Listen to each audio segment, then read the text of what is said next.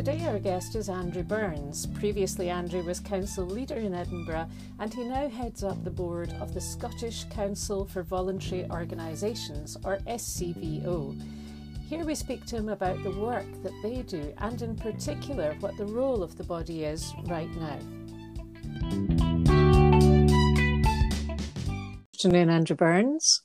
Oh, hi, Phyllis. Good afternoon, and lovely to speak to you. You too. Andrew, in a previous life, the council leader in Edinburgh, and I remember only too well all your media briefings and monthly get-togethers. And now, Andrew, you're the convener of the Scottish Council for Voluntary Organisations, and you're fronting up almost 40,000 organisations. So I don't know how you're going to do it, but can you tell us what you do? Well, thanks very much for listening. It's 3 years now since I've been on the council, unbelievably. And as you say, since January 2018 I've been a convener or chair of the Scottish Council for Voluntary Organisations. So basically, in shorthand, I'm the chair of the board of non-executive trustees who oversee the operations of SCVO. And SCVO, as you've indicated, is a sort of national body for all voluntary groups across the whole of Scotland. And there are some, as you've said, 40,000 organisations. And it's my role to make sure with my other 10 board trustee colleagues, there's 11 of us on the board altogether, and it's my job as chair and with my 10 colleagues' input to make sure that the organisation is managed efficiently and is representing the voluntary sector across the whole of Scotland. And that's never really been more needed than it is right now, because voluntary organisations are really picking up the slack. And I've been out to see an awful lot of volunteers and charities and different organisations who are literally feeding people during this pandemic. But you're also fronting up the demand to the government to give them all some more money as well. And so tell me how that works. The government is providing some money, and then are you kind of the middleman here, or how does that work? Yeah, no, I'm more than happy to sort of speak a bit more about that. Firstly, I'd like to sort of welcome the fact that you're recognising that the voluntary sector in Scotland, and indeed right across the whole of the UK, I believe, has really stepped up to the mark in a time of great need for the country. And voluntary sector workers and volunteers have never been more busy in many, many areas of the country. And it gives me an opportunity to say a huge heartfelt thank you to them all. Because as you've indicated, literally people would be going without food and without shelter and care if it wasn't for some of the voluntary sector workers and volunteers across Scotland right now. And I have to say that the Scottish Government has been very positive and constructive in, as you've indicated, in providing initial immediate funding for many of the operations that SCVO aren't delivering them all. It's been delivered at a much more local level, but as you've indicated, we're overseeing as a sort of one-stop shop all the significant funding pots that are available at the moment, several of which have been provided for via the Scottish Government, and I very much welcome that. So the Third Sector Resilience Fund, the Wellbeing Fund and the Support and Communities Fund have all come through Scottish Government monies, and SCVO has been acting in effect as the conduit, the one-stop shop to help get those funds out to as low a possible level as the most appropriate possible level at a local area level to ensure that the monies are used as best as possible. And that in this initial phase of the crisis has been of enormous benefit. And what really SCVO is now looking for and is constructively discussing with government about is moving into that second stage, when we're not necessarily, we're not coming out of the crisis, but we're coming out of the peak and we're going into the sort of medium term. And we do need to now think about additional funding requirements and how organisations are going to respond to the crisis as we come beyond the peak and out of the peak, because many of the challenges are only now going to become apparent as the furlough scheme comes to an end, et cetera, et cetera. Yeah, an awful lot of these volunteers, of course, are people who've maybe been on furlough or, who otherwise do have day jobs. That's certainly true, and I've met an awful lot of those. How much money are we really talking about? I know you've mentioned there's various pots of money, but Yeah. do you have a sense of how much the overall government funding has been so far? Well, it's very welcome, Phyllis, and as I've said, and it's in the tens of millions. I mean, just to take one of the specific funds, the Wellbeing Fund has been £50 million in total. So that's not an insignificant sum of money, and it's very, very welcome, and it has been put to very, very good use. And I think using SCVO, as I've said, as the one-stop shop or the conduit for allocating all of these funds, and I would encourage anybody who's listening or listens to the podcast who's interested in following any of this up, just to have a look at the website that has all this information on it. So it's just scvo.org.uk/support/coronavirus. And there's a whole wealth of information there about the funds that I've mentioned, and a whole pile of other potential funding routes, as well as lots of practical information. So whilst those hundreds of millions of pounds in total have been very welcome, we are now calling for a discussion, and we are having that discussion in a constructive dialogue with government and other bodies, funding bodies, about how we move into the sort of recovery phase from beyond the peak of the pandemic. Because, as I've said already, I think when the furlough scheme stops, there are going to be significant problems in the Scottish economy. There's no doubt about that. Nobody would deny it. And we just need to think very carefully about how we support local communities to best come through that. We don't want to see a repeat of the 1980s and all of the problems that were around at that time. Yeah, exactly. And there will be people who will lose their jobs or may already have lost their jobs. That's certainly true. Very sadly so, yeah. Yeah, it's going to be a bit of a challenge economically. But the SCVO, isn't. Sorry, I wanted to ask you first of all, actually, does the SCVO then decide on who gets the money? Are you in a decision role, or is that middleman role a kind of a deciding who gets the money, or are you trying to give money to everybody? No, there is a decision-making process, and SCVO is just acting as I've said, as a sort of one-stop shop for most of the applications, and then many of the other funding organisations that are involved are doing the actual allocation or assessment. So, I have to say, not everybody who applies does get funding, but there's been some very, very significant awards made. I think just in Edinburgh through the Wellbeing Fund, I think I'm right in saying up to date about 130 organisations just in Edinburgh have received over £1.5 million. So that gives you an idea of the sort of scale of it just for the one city in the country. And that's been sort of replicated across the country. But it's organisations like the Cora Foundation, Inspiring Scotland, the STV Appeal, and many others who are actually allocating the funds. But SCVO are acting as I've said, as the one-stop shop to sort of put all the information together into one place, and to all the applications come in via that portal and then go to the individual organisations I've mentioned, some like the Cora Foundation, Inspiring Scotland, to assess the applications and allocate the funding.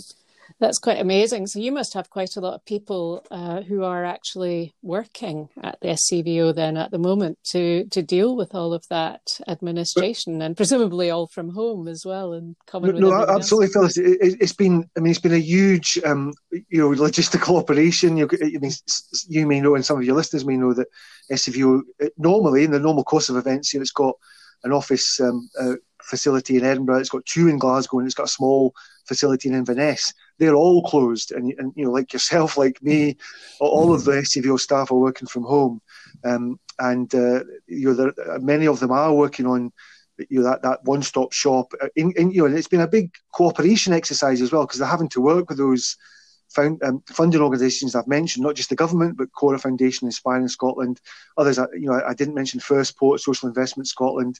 So there's many of them involved in the process, and I think that I would much rather none of this was happening, obviously. But I think one positive that has come out of it is that there's been really good cooperation between the government, the funders, and SCVO as the national body, and we've all managed to cooperate in a constructive way to make sure the funding is getting to the most local, most needy places as best as possible, and as quickly as possible. Exactly, because some of this money is really desperately needed for, putting actual meals on people's table. So, SCVO I really am trying not to use this normal word, but in usual times, what would your role usually be? Is it a similar role, or what would what else do you do? Well, I mean, it is similar. I mean, there's similar activities ongoing all the time in terms of acting as a sort of funding conduit or a funding information sort of portal. That sort of type of activity goes on all the time. But in addition to that, I mean, there's a whole programme of training and support for the wider voluntary sector that SCVO undertakes, throughout the course of, as you said, throughout the course of a normal year. I mean, a lot of that has been much of the economy has been sort of transitioned into online delivery, but a lot of it obviously is also not being able to happen because some elements of training have to be face to face, and that just can't happen at the moment. So there's a lot of training and support for the voluntary sector throughout Scotland that SCVO provides. There's also a lot of practical, just day-to-day practical support that the organisation provides for voluntary organisation bodies across Scotland, such as HR support is provided in many cases, and payroll support is one of the most popular elements of what SCVO does, because many small organisations, and that's the vast bulk of the 40,000 voluntary organisations you mentioned in Scotland, are quite small. Many of them don't have the ability to run a payroll system, so SCVO does that on their behalf.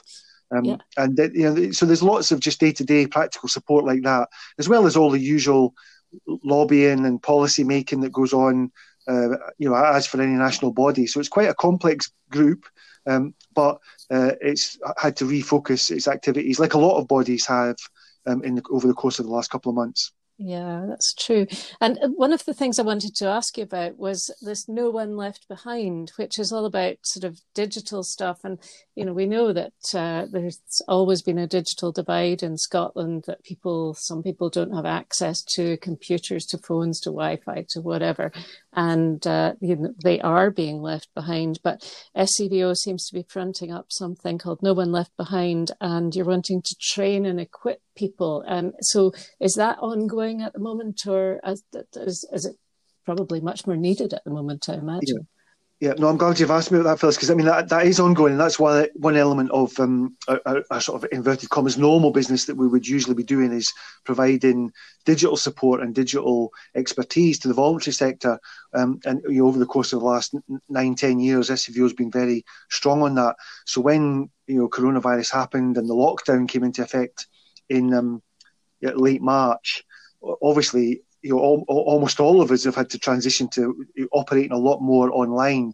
And again, thanks to some Scottish Government funding, we've been able to operate this programme called, I think it's Connected Scotland, and specific funding is being utilised and again channelled through SCVO to make sure that the people who are furthest from the internet, for want of a better phrase, who have got least connectivity, are given the opportunity to get connected, because it's often those individuals in those communities who need most support.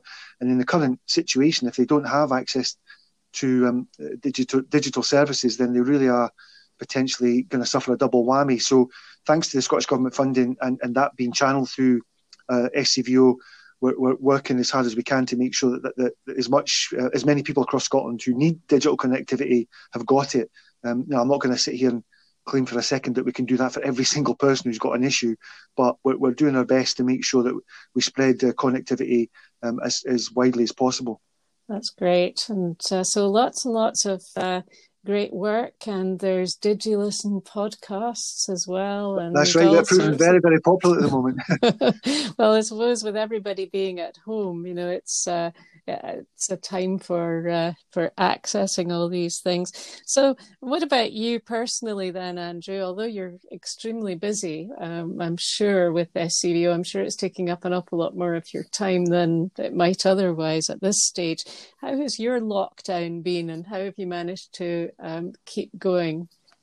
Well, actually, it's different for everybody, isn't it? And I absolutely recognise, Phyllis, that for some people it's not been, a good experience at all. I totally understand and get that. I mean, in some ways, I've been very fortunate.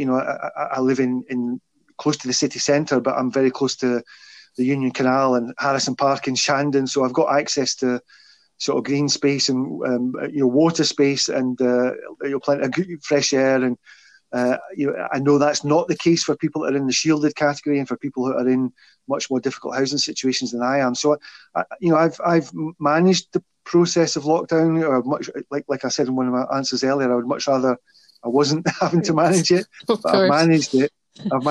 But I know there's a lot of people in a lot worse situations than I am. I mean, because in addition to the SCVO role, I'm also on the Accounts Commission for Scotland, and I'm also doing a part-time PhD at the University of Edinburgh, and all those things have just transitioned to being online. So, I'm as you've indicated, I'm still fairly busy with all those roles.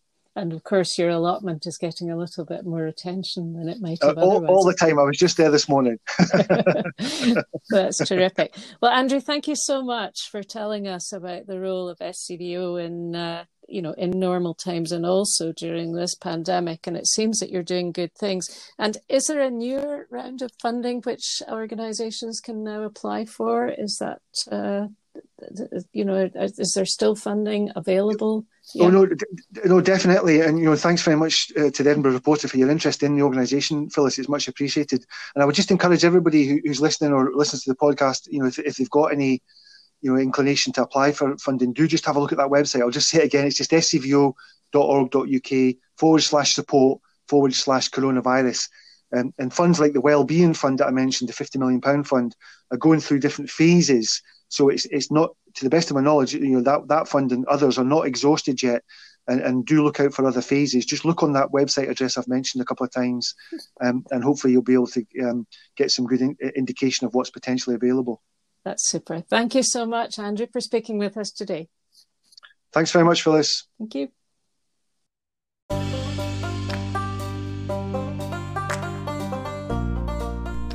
Thank you so much for listening to the Edinburgh Report. Listen out for more episodes coming soon, and make sure you don't miss any by hitting the subscribe button now.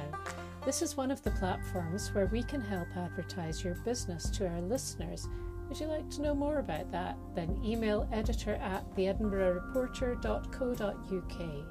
And remember, you can subscribe to have our monthly newspaper delivered to you direct. Sign up today on our website, www.theedinburghreporter.co.uk.